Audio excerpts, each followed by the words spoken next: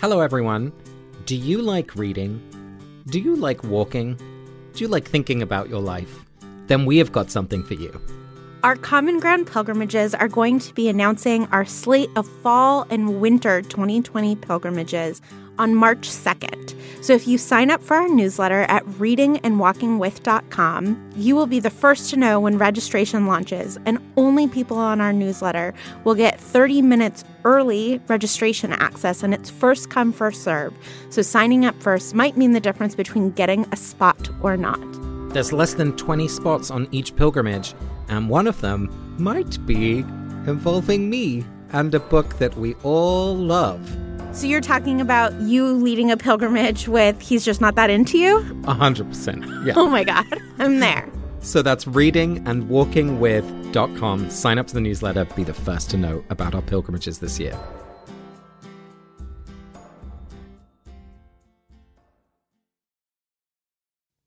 Chapter 3, The Advance Guard. I've just been attacked by Dementors, and I might be expelled from Hogwarts. I want to know what's going on and when I'm going to get out of here. Harry copied these words onto 3 separate pieces of parchment the moment he reached the desk in his dark bedroom. He addressed the first to Sirius. I'm Vanessa Zoltan. And I'm Casper ter Kuile. And this is Harry Potter and the Sacred Text. Vanessa, as you know, this summer I went back to St. Andrews in Scotland, which, and I've talked about this on the podcast before, I had my accident. I fell from the pier and I broke both my legs and double fractured my back. And it reminded me of that whole experience. You know, when you're in a place where something has happened, it's this kind of visceral memory. It's like in your body. And I spent 3 or 4 months recovering at home with my parents and my sister, who at that point hadn't left home yet. And, you know, there's a 6-year difference between us, and I'd gone to boarding school for some time. So, you know, I knew her as my sister, but like there wasn't much more than that there.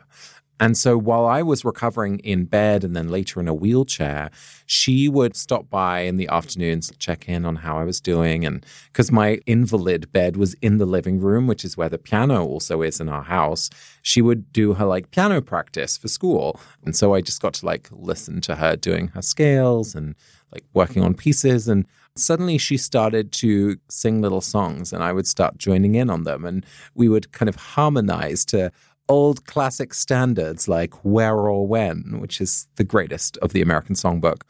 But the thing I loved most was that every morning when she walked to school, she would tape on the outside of the window as she walked past the room I was in, a like daily quiz or a quote or a funny picture. And so every morning there was something new for me to look at and think about or puzzle over. And for me, that was one of the most powerful expressions of compassion that I've received in my life, because compassion is different from pitying someone. Compassion is really about joining them in their experience as much as you can, like at their level. And so the fact that Rosa would just like come and hang with me and like engage me with my brain, even when my body couldn't do very much, it just felt like she was really present with me all the time. And so as we're reading this chapter through this theme of compassion, that's what I'm trying to remember to bring to this chapter. How can we see people joining Harry in his state of distress rather than trying to fix it or trying to make everything better? Even if that's also important, there's something different about compassion. I once went home from college because I had pneumonia. And my younger brother was still living at home. And the night I got home, he decided that my being sick wasn't an excuse to cancel the huge party he was throwing. And so he threw the huge party anyway. And when I complained to my parents, they were like, sorry, we didn't have you getting sick on the schedule. And that was the way my family showed compassion. I just remember this moment of like going out because I wanted to reheat my tea in the microwave. And these 2 kids were making out in front of the microwave and they looked at me like I was imposing on them. And I was like, this is my house. By my house, I mean my parents' house, but it's my house. She doesn't even go here. Yeah, you don't even go here. We wear pneumonia on Thursdays. All right, Vanessa, it's time for the 30-second recap, and it's your turn to go first. Here we go. 3, 2, 1, go. So the Dursleys are like, we're going to lock you in your room. And Harry's like, that's fine. I never pee anyway. And then he hears a noise downstairs. And it turns out that there are like all of these wizards there. And they're going to come to help Harry escape. And we meet Tonks for the first time. And Lupin and Tonks, I think, sort of have a flirtation from the beginning. And Harry has this awkward moment where he's like, Professor Moody. And Moody is like, I don't know if I qualify as a professor. And so then they all go on this really long broom ride. And they take Harry's stuff. And then they land right near Grimmauld Place. And he's going to find out what that is. Very nice. Thank you. I like that there's characterization, there's foreshadowing, there's real complexity. You're an English literature graduate. Right. This is a skill that I've honed. You paid thousands of dollars for that 30 seconds. I'm still paying off the debt to be able to do these 30-second recaps. Aren't we all? Are you ready to show everybody what did you study in college? History and sociology. Are you ready to show everybody how a historian and sociologist does this? Yes, indeed. Okay, wonderful. Your A-levels start in 3, 2, 1. Nearly 20 years ago, a little boy called Harry Potter, who didn't think of himself as a very little boy anymore, escaped through the windy, cold, and cloudy night. After Tonks, of course, a woman had to help him pack his bags because boys don't know how to pack bags. And he was very moody. See what I did there? And he puts Moody's eye in a glass of water, and then it's all nice and clean. And Moody's like very insistent about lots of changes. And then they arrive, and Harry's like, but this is just a city. What's going on? Remember this address, 12 Grimmauld Place, and enter. You are lovely. You are lovely. I imagine that washing Moody's eye is similar to like washing dentures. There's some sort of like Alka-Seltzer-y thing that you clean them in. Yeah, there's like bubbles. Yeah. Maybe the water becomes kind of a gray blue. Just that, like that eye liquid. So I'm going to start right at the beginning of this chapter, which is that Hedwig comes back and still, quote, has a beak full of frog. Like she is still eating. And Harry is like, I have a task for you. You have to go. I have all these letters and you have to go and bother Ron, Hermione, and Sirius until they give you a response. And Hedwig is like pretty annoyed with him. And Harry's like, that was probably unfair of me, but I'll just make it up to her later when she comes back with a response. And this is like not a moment of tremendous compassion on Harry's part. He's being treated terribly and he's just pushing that forward onto Hedwig. And it made me think of the fact that it's harder to be compassionate when no one is being compassionate to you. Yeah, so much has to do with your capacity for compassion, like how much emotional energy you have and how much calm you have, right? Harry is in real distress here, and he just doesn't seem able to think of anyone else's perspectives or feelings. Like his worldview right now is just right into his own space. Like he's not even thinking about Hedwig, who's just come back from hunting. But that makes a lot of sense to me because times when I feel most compassionate are often like after I've done my morning meditation or, you know, maybe I've had like an easier day. So I'm much more willing to go and help out a situation which looks like it might need a pair of hands. I don't think it's how we should be. No, and it is something that I've really tried to do lately, like in the last year. If something bad happens to me, I try to immediately be nice within like 30 seconds. So it's like if somebody like doesn't hold the door open for me, I'm like, well, I am going to hold the door open for the next 6 people. And I think it like doesn't come from a good place, but I think it's been a really beneficial practice. It comes from like wanting to change the story. I'm like, well, I don't want to be mad. I want to be somebody who feels good. So I'm going to do something nice because it makes me feel good. It's a positive feedback loop. But even though I think it comes from sort of a gross place within me, I still think it's beneficial. I find it really hard to do that. Like, I feel like I'm more of a person who needs to take a breath or like, you know what it is often is I physically have to get out of the space that I'm in, which is interesting here because Harry is so stuck in the Dursleys. I mean, he's literally locked in. One thing that really struck me was like he doesn't have access to a bathroom, but there is something about he's stuck in this place and so he's stewing. And I think I often, you know, get very contemptful and resentful. And we see that with Harry. Like, he's going to be really nasty to Ron and Hermione, especially in the next chapter. So I feel like he's in this cauldron of unhappiness and anger right now, so that he just isn't able to be compassionate. And he physically needs to get out for that to shift, which is, I think, how I am too. Well, Casper, a class that you and I had together was Journey and Quest with Stephanie Paulsell. And something she talks a lot about is in Dante's Inferno, one of the key ways that people are tortured in hell is that they are trapped, that they cannot move. And that is a kind of torture to not be able to journey anymore, to not be able to imagine that there is something next, something better. Being able to journey is freedom, is hope, right?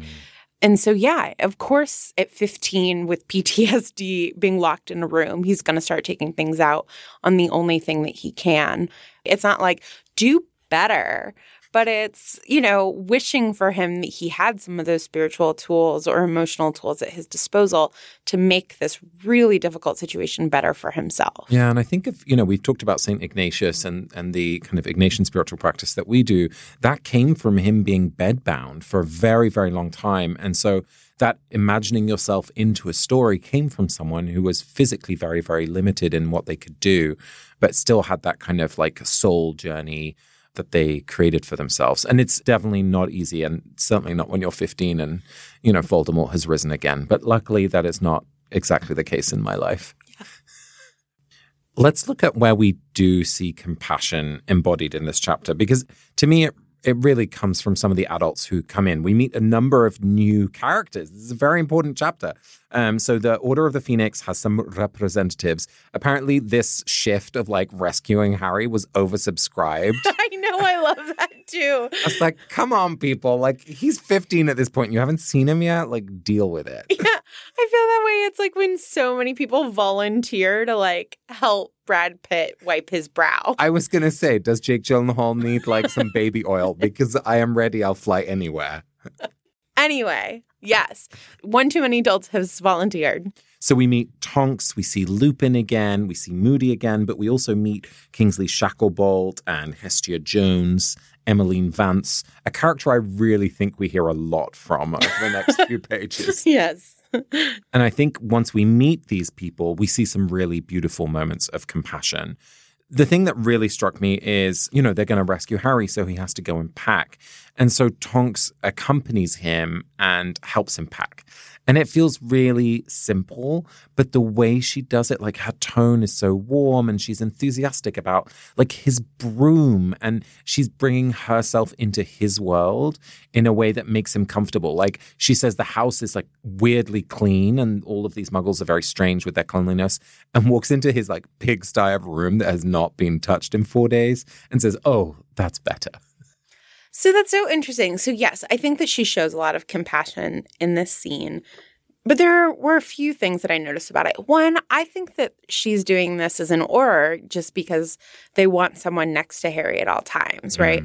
I think that her saying, let me help you pack is sort of a BS thing. That's next level. And I do think that she does it artfully, regardless of why she goes up, right? She starts looking in the mirror. She's not staring at him. But I just think packing is a very intimate thing. Underwear is out. I wouldn't be hi, nice to meet you. Let me help you pack. That just seems invasive. Let me look at everything that's in your bedroom. Yeah. It just struck me as very strange. But then I do think, he asks Tonks about the fact that she's a metamorphagus. That's how we're going to say that is said. And she has, I think, this moment of great compassion when she says, I bet you wish that you could get rid of that scar. And he does not experience that as compassion, because then she looks at the scar and he is incredibly annoyed by that. He's like, I wish that people wouldn't stare at my scar. And so I feel like Harry is at a place where I wonder if he's even capable of receiving compassion. So that's really interesting, because I read it differently. Let's look at the text. She says, bet you wouldn't mind hiding that scar sometimes, eh? Her eyes found the lightning-shaped scar on Harry's forehead. No, I wouldn't mind, Harry mumbled, turning away. He did not like people staring at his scar. Now you've introduced that reading of it, it totally makes sense. But my initial response was finally someone understands, because he's literally just had like 5 people downstairs look at his scar. So it's kind of very fresh. I just think that she's like trying to be hip and be like, I know that must be really hard for you. And he's like, yeah, it is. Stop looking at it. Because I was thinking like, yes, this is a mumble of understanding. Like, yeah, I wouldn't mind kind of turning away. Like, yeah, that's so interesting. I mean, I hope that he receives it as compassion. It is certainly her trying to open up an extended hand and say, like, having that scar must be a burden. You know what's really interesting, Vanessa? This is making me think there's 2 halves to compassion. One is someone showing it and having the capacity to show it. But there's also something about the capacity to receive compassion. And maybe right now, like, Harry can't even bear someone joining him in his pain. And I don't know, like, should we force compassion on, like, this is a child, right? Like, I don't want Harry to remain on his own. I think it's dangerous if he stays in a stewing pot. So someone's going to have to break into that in some way, right? And disturb the boundary that Harry is putting up. Like, how do we think about giving compassion? I think that Tonks is on the right path, and I think she is giving it in a really thoughtful way. She's like saying something that she's guessing is really true. But I do think that there have been moments in my life where someone has tried to be compassionate with me, and I'm like, you're doing this wrong. And I think that sometimes they are actually doing it wrong. And other times it's just like, I don't want your compassion right now for a variety of reasons, right? Compassion can often be received as pity. And you're like, I don't need your pity right now. I need your help. Yeah, that makes total sense. And I actually think Tonks uses 2 different strategies in this scene. One that we've talked about of kind of like saying, hey, that must be hard.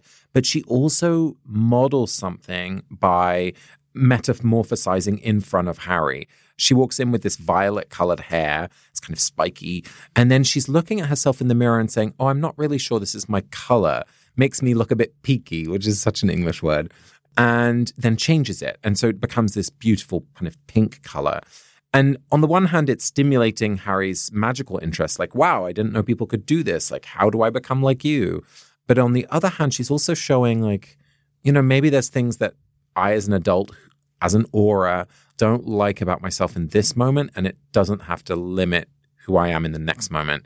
In the same way that Harry, you know, probably feels pretty bad about himself too. And there's some hint of transformation is possible that she's modeling without ever making it a point, which I think is really smart. The other thing that I think is brilliant about that moment is that she went up to his room and like isn't looking at him, right? It's a way to give him a little bit of privacy, which I feel like is often something you do in like play therapy or child psychology, right? You're like, draw me a picture. I'm going to do this other thing. Oh, are you saying really meaningful things? Right? Like, I think Tonks is creating a space and is building a friendship with him in this very informal way. You know, that's probably a class in Aura School that we never get to hear about. Yes. But like so much of spying or good police work is about relationship building, understanding human interactions, making yourself a trusted person that people will talk to. But so I'm wondering what you make of this Tonks strategy. So Moody is an alarmist. So like Moody is like, well, if we don't all die first, right? Like about everything. And Tonks' way of handling that is by mocking him. And at first I was like, this is really disrespectful. Moody might be paranoid, but just because they're paranoid doesn't mean they're not after you. He just got locked in a trunk for a year. He's missing like huge parts of his body. This is like a true veteran, and he's not crazy. Like, he's saying things that sound dramatic, but they are based in reality. And she's constantly undercutting him. But I do think that this is actually teasing from a place of compassion. It's one, trying to soften the blow of the harshness of those statements for people like Harry. It's like, let's not be too scared. And I also think that it's a way of relating to Moody across generation, across gender, and across experience lines. That's saying, like, even though I don't have access to all the things that you have access to, I can still like rib you a little. And it's never done without respect, because she does say, you know, in this chapter, she's explaining that she's an aura. She's still relatively new and that she struggled with this particular subject. She looks up to Moody, even though she's joking with him. And I think that, you've talked about this in terms of your work with climate change, but that we need both, right? We need Moody to be completely scared with all of his experience. And then we need Tonks to be like, if we keep going around in circles, our hands are going to freeze and we'll literally never get to land. And it's actually the two of them compassionately relating to one another together that makes them a strong Auror team. So true. Vanessa, where else do you see compassion showing up in this chapter? Something I noticed in this chapter is that there's a lot of conversation about what to call people. Huh. So we get introduced to Tonks, and Tonks is, Lupin says this is Nymphadora, and she's like, Lupin, do not call me that. I like to be called Tonks. And then Harry, completely understandably, calls Professor Moody, and Moody gets put off by that because he's like, I never actually taught. I wasn't a professor. That actually brings a real trauma up for him. And so I was just thinking that it's shown again and again in this chapter that a way to be compassionate to someone is to call them what they like to be called. I think that's such a great point, Vanessa. And I mean, for Tonks especially, it's interesting. The Nymphadora as a name, to me, kind of reminds me of some of the other members of her family, kind of the Bellatrixes and the Narcissus, like those longer names are kind of more like witchy names. And Tonks is this very muggle-born last name, which she's embracing with pride. So there's so much in a name that we choose that is important to us. And I absolutely love how, she is very clear about what she wants and that then everyone respects that. But what's so interesting is that we've heard that like Moody is not somebody who will, mince words when he's like, don't call me that. But then later in the chapter, Tonks calls Moody Mad Eye. And Moody doesn't seem to mind that, even though he's been introduced as Alistair Moody. But I think that possibly speaks in part to the fact that those names are relational. What you're saying about, especially about Tonks and Mad Eye and their relationship, is making me wonder if there's actually hidden compassion in this chapter. The thing that Mad Eye says about Harry holding his wand and putting it in his pocket, he says like, oh, your buttocks might fall off, like... Better wizards than you have blown off their buttocks. Exactly. Like, that is legit hilarious. I'm now wondering, like, is that Mad Eye's humor? Maybe Mad Eye is like full of compassion in creating some humor amidst his fear of the world. That's great, because at the end of the chapter, Tonks like does a callback joke to it. Yeah. And is like, oh, and make sure that your wand's not in your pocket. Like they've been making that joke since 9 a.m. when they left home. And it's just traveled with them all day. You and I never do that. We never beat a joke into the ground. And then are like, it'll plant a beautiful garden. Exactly. A buttock garden. Casper, is there any last place that you saw compassion in this chapter? Well, I do want to point to one other thing, which is with Moody again. He asks Harry to get a glass of water to put his eyeball in. And I always ask that whenever I go to someone's house, too. But what I like about this as well is that sometimes the way to show compassion is to not make distinctions between you and someone else. Kind of normalize what's going on and not make the person who is struggling or suffering with something into this like exotic other that we must touch with just cotton wool. So I like that in this moment where Harry is confused and angry and frustrated, he's giving Harry a very easy task that he can succeed in. Because we know that when we do things where we feel successful, like it's important to our sense of self and self-efficacy. So I'm wondering if he really needs a glass of water, and maybe he does, but he can see through everything. So he knows darn well where the glasses are and he can see where the tap is. So I feel like he's giving this task to Harry on purpose. Yeah. And I mean, another possible reason would be to be like, you've been told not to use this kitchen. You can use whatever darn kitchen you want. Oh. There's a new order in town now. The Dursleys can't hurt you anymore. This is now our house. There's a new order in town. There's a new order in town, and other intentional puns that Vanessa is proud of.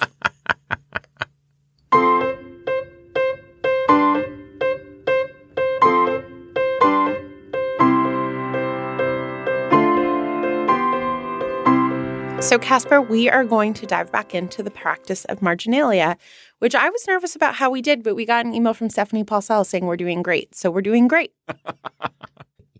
Okay, so I am going to just put my finger in one of your margin notes, and you underlined the partial sentence. He was flying again, flying away from Privet Drive. And what you wrote was, even the plan to leave is on his favorite travel method. So I feel like what you're saying is like, this is basically Harry's dream come true. Is that what you're saying? The thing that it made me think of was like, Harry has felt so out of the loop and so, frankly, useless that I'm not sure if this plan is just about how well it fits with, keeping Harry safe and how doable it is. But I'm also wondering if they took into account, like, we know Harry's a really good flyer. We know he's got a great broom. That flying is where Harry feels at his best often. We learned the moment he gets on the broom, it's like second sight, like he's always had it. And so it's just another way of affirming Harry in some way. And maybe that's why they let the fact that all the people who wanted to rub baby oil on Jake Gyllenhaal come, right? They were like, there's too many people. We don't need that many of you. But it'll make Harry feel like he's really loved by the wizarding world if all of you come, sure. I don't know. I feel like I'm suddenly seeing like 2 or 3 layers to Moody's planning here because he's very clear about going into the details of the plan. So Harry understands what's going on. He wants to be very direct. And so he's really thought this through. And I think we're seeing just another level of his generosity in even the way that they're leaving. So the other thing that's interesting about this, though, is that there is a moment where Harry is like, flu powder isn't that comfortable either, but at least it's warm, right? And so I think that is evidence of the fact that Harry's in such a bad place right now that even his favorite thing has become a negative thing. He's like, oh, my hands are frozen to this broomstick and like I'm so tired from holding on. And it's just like nothing will bring him joy in this moment, which is in and of itself like a cry for help. And then like part of me doesn't agree with that because too much of anything like stops being good. I have eaten too much ice cream only once. Other than that, I've eaten large amounts of ice cream and it's never been enough. But like the sugar loses its taste, right? No, that's true. And, he imagines himself into the comfort of a car. And it does echo back to the different books we've read already where there's a different way in which he leaves, right? There's the train in book 1 and then the car in book 2 and then later the flu network and apparating. And so, yeah, that's interesting that maybe all good things feel kind of tarnished when you're in a really difficult place. That's definitely true. Something that I've felt in my life where like I've seen a movie that I'm sure I would have loved, but I was in a bad place and so I hated it. It makes me think of the phrase, the world is seen in black and white, like you're seeing everything kind of in a grayscale, it loses its color. And it does strike me how much nightfall is present in this chapter. He's writing the letter at the very beginning of the chapter in the dark in his bedroom. He hasn't turned on the light. They're obviously leaving in the middle of the night. You see some lights down at the earth, especially when they're coming in closer to Grimmauld Place. It's a very urban area. But there's something about like being in grayscale, even in the colors of this chapter, except for these kind of piercing moments of light of Tonks's hair and just how central her colorfulness is in Harry's world. So Vanessa, let me turn to your text. You've underlined various bits, but the thing that I want to talk about is this line, which Moody says, "It keeps sticking ever since that scum wore it." And in the margins, you wrote so many victims. And the way I'm reading your notes, to me, seems to suggest something that, like, we know of Voldemort's headline impact, especially Harry's parents being killed. But the kind of reverberations of this war that we're now entering again is that everyday items around the house, on our bodies, like the fact that he's missing a bit in his nose, but now also his eye is in some way related to Voldemort. Like the fact that his eye is not working connects to this kind of moment, like this crime of Voldemort's power grabbing. I'm curious, is that what you were thinking about or other layers that you want to add to this line? Yeah, I just think that a crime like killing Cedric and like going after Harry has its obvious victims and then it has these more hidden victims, like the fact that Moody's eye is never going to fit the same. There was a video going around a couple of days ago about a mother and child who've been reunited since they were separated at the border. And the child like won't make eye contact with his mom and sort of runs away from his mom. And they've been separated for months. And like, obviously it's wonderful that they are now being reunited. But this is a small child who hopefully won't remember that he was separated from his mother. But like, we don't even know the ways that this is going to impact the rest of his life and the rest of her life. And then potentially like his children's lives, right? These types of traumas last in these really invisible ways. And I think that Moody saying this one comment shows us that like any act of violence is just disruptive in ways that we can never understand. It just breaks my heart. I feel like this is a moment where we get to see it very clearly that, oh, I never thought about the fact that like Moody's eye will now bother him for the rest of his life. I mean, it's something, I joke a lot about the fact that I have an evil aunt, and she's a mean, vindictive person who's willing to do a lot in order to hurt other people. And then I have waves of compassion where I remember all of the trauma that she has experienced in her life, and it contextualizes her. And as I've talked about on the podcast before, it does not mean that I want her back in my life because she is a toxic person for me. But it certainly in an abstract way gives me compassion for the way that she behaves, right? And yeah, like she was raised by Holocaust survivors who were projecting all sorts of their trauma onto her. And there's a study that shows that rape can live sort of in a woman's system in terms of like the way that it literally reshapes their hormones for 5 generations. So we live these traumas in all sorts of ways. And this was just a way that the text, I think, revealed to me that even on this micro level, this larger violence has impacted the wizarding world. Yeah, that's so powerful.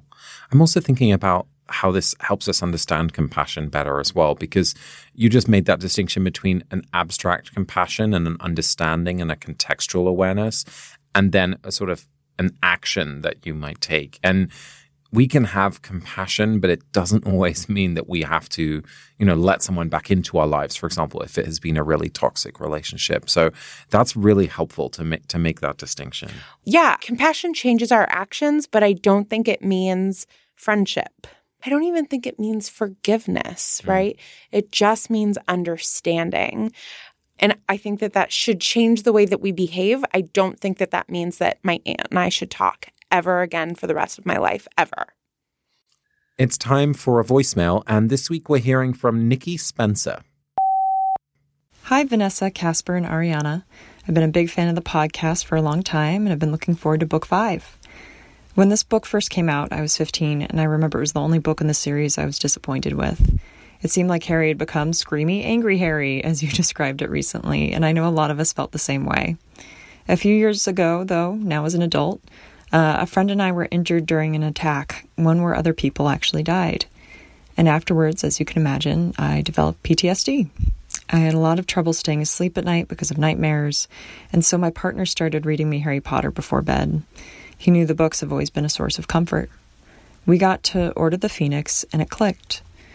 I know you shouldn't diagnose someone you haven't met, let alone someone who's fictional, but I strongly identified with what Harry was going through. The anger and frustration, especially when the people and the systems that are supposed to be helping you make you feel helpless or treat you like a child. The knowing looks of exasperated loved ones who are trying to help in misguided but well-meaning ways. I totally get it. I know y'all don't often bless Harry on the podcast, but I'll be blessing him at home. I'll also be blessing the Hermiones and Rons, the friends and loved ones who stay up late reading you your favorite books so that you can heal. And I'll be sending particular blessings to the Lunas, the folks who can also see the Thestrals and say, don't worry, you're just as sane as I am.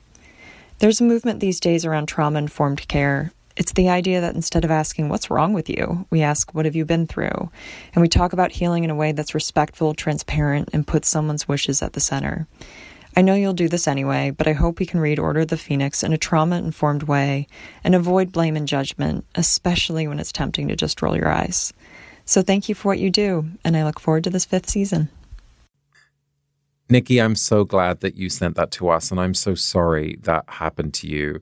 The way you described you and your partner, like him reading to you and you experiencing your own experience and the book all over again in this new way is so powerful. And I'm so grateful for your invitation, your reminder to us as we encounter kind of all caps lock Harry to think about this much bigger context that he's living in and that so many people are living in right now. So thank you for that. And I think it speaks to your open-mindedness that even when you were in a place of being wounded, what it led you to was to be more compassionate to Harry. And so I think that that is such great modeling for us as to how even from a place of our woundedness, we can become more open-minded, more compassionate people. Thanks, Nikki. So Casper, now we get to bless someone from the chapter. Who would you like to bless? I want to bless Harry. He's not who I thought I would bless coming into the studio today, but like hearing Nikki's voicemail and looking at the text together in such depth today has really made me just put myself in his place as much as I could. And just that feeling of being alone. And even these people who have arrived, apart from Lupin, who he doesn't interact with that much, most of these people are strangers. So even this place of safety and this experience of rescue that he should be feeling as a positive thing ends up being like rain-soaked and cold and unfamiliar. And he doesn't even know where he's going. So it's not like he's going to feel safe and happy straight away. So I just really feel for Harry and anyone who's out of control of their own experience, and things are changing quickly, but not necessarily for the better as far as you know. How about you, Vanessa? I am going to bless Tonks. She just comes like right into this chapter and into our lives and our hearts. And she is just navigating so many different dynamics. She's like a new Auror, which is a big job for a young woman. And she's like, I'm going to go straight into like being bold with Harry and trying to be compassionate in this way. She's in love with Lupin. So she's like off flirting with Lupin while simultaneously trying to take care of this like dodgy old man with Moody. And she's just managing all of this as like gracefully and well as anybody possibly can. This is a high-stress environment for a woman in a man's field, and she is just like knocking it out of the park. And she's like obviously wondering what she should be wearing to work and like what makes her look cool and like herself, but professional, and like what she should be called at work. And right, like she's really grappling with all these questions that I think young women who are new in their field grapple with. And so I just want to honor Tonks for this place that she's in and for all women. I recently committed to not wearing heels anymore. These are hard compromises. And so I want to bless Tonks for leading the way. You've been listening to Harry Potter and the Sacred Text. You can follow us on Twitter, Instagram, and Facebook, or leave us a review on iTunes and send us a voicemail to harrypottersacredtext@gmail.com. Next week, we will be reading Chapter 4, Number 12, Grimmauld Place, through the theme of anger. This episode of Harry Potter and the Sacred Text was produced by the great Ariana Nettleman, the good Casper ter Kuile, and the fine Vanessa Zoltan. We love you. I mean, the fine Vanessa Zoltan. That's what I meant. Ariana's going to leave all of that in. Our music is by Ivan Paisau and Nick Bowl, and we are a proud part of the Panoply Network. You can find ours and other great shows on panoply.fm. Go to our website, harrypottersacredtext.com, to find out about our amazing Florida trip that's coming up in February and all of our live shows that are this fall and winter. Thanks to Nikki Spencer for this week's voicemail, Julia Argy, Amanda Madigan, and the good, great, and fine Stephanie Purcell. True. We on September. That's February. September. All months should be some version of September. Yeah, I'm sticking to it. No, September.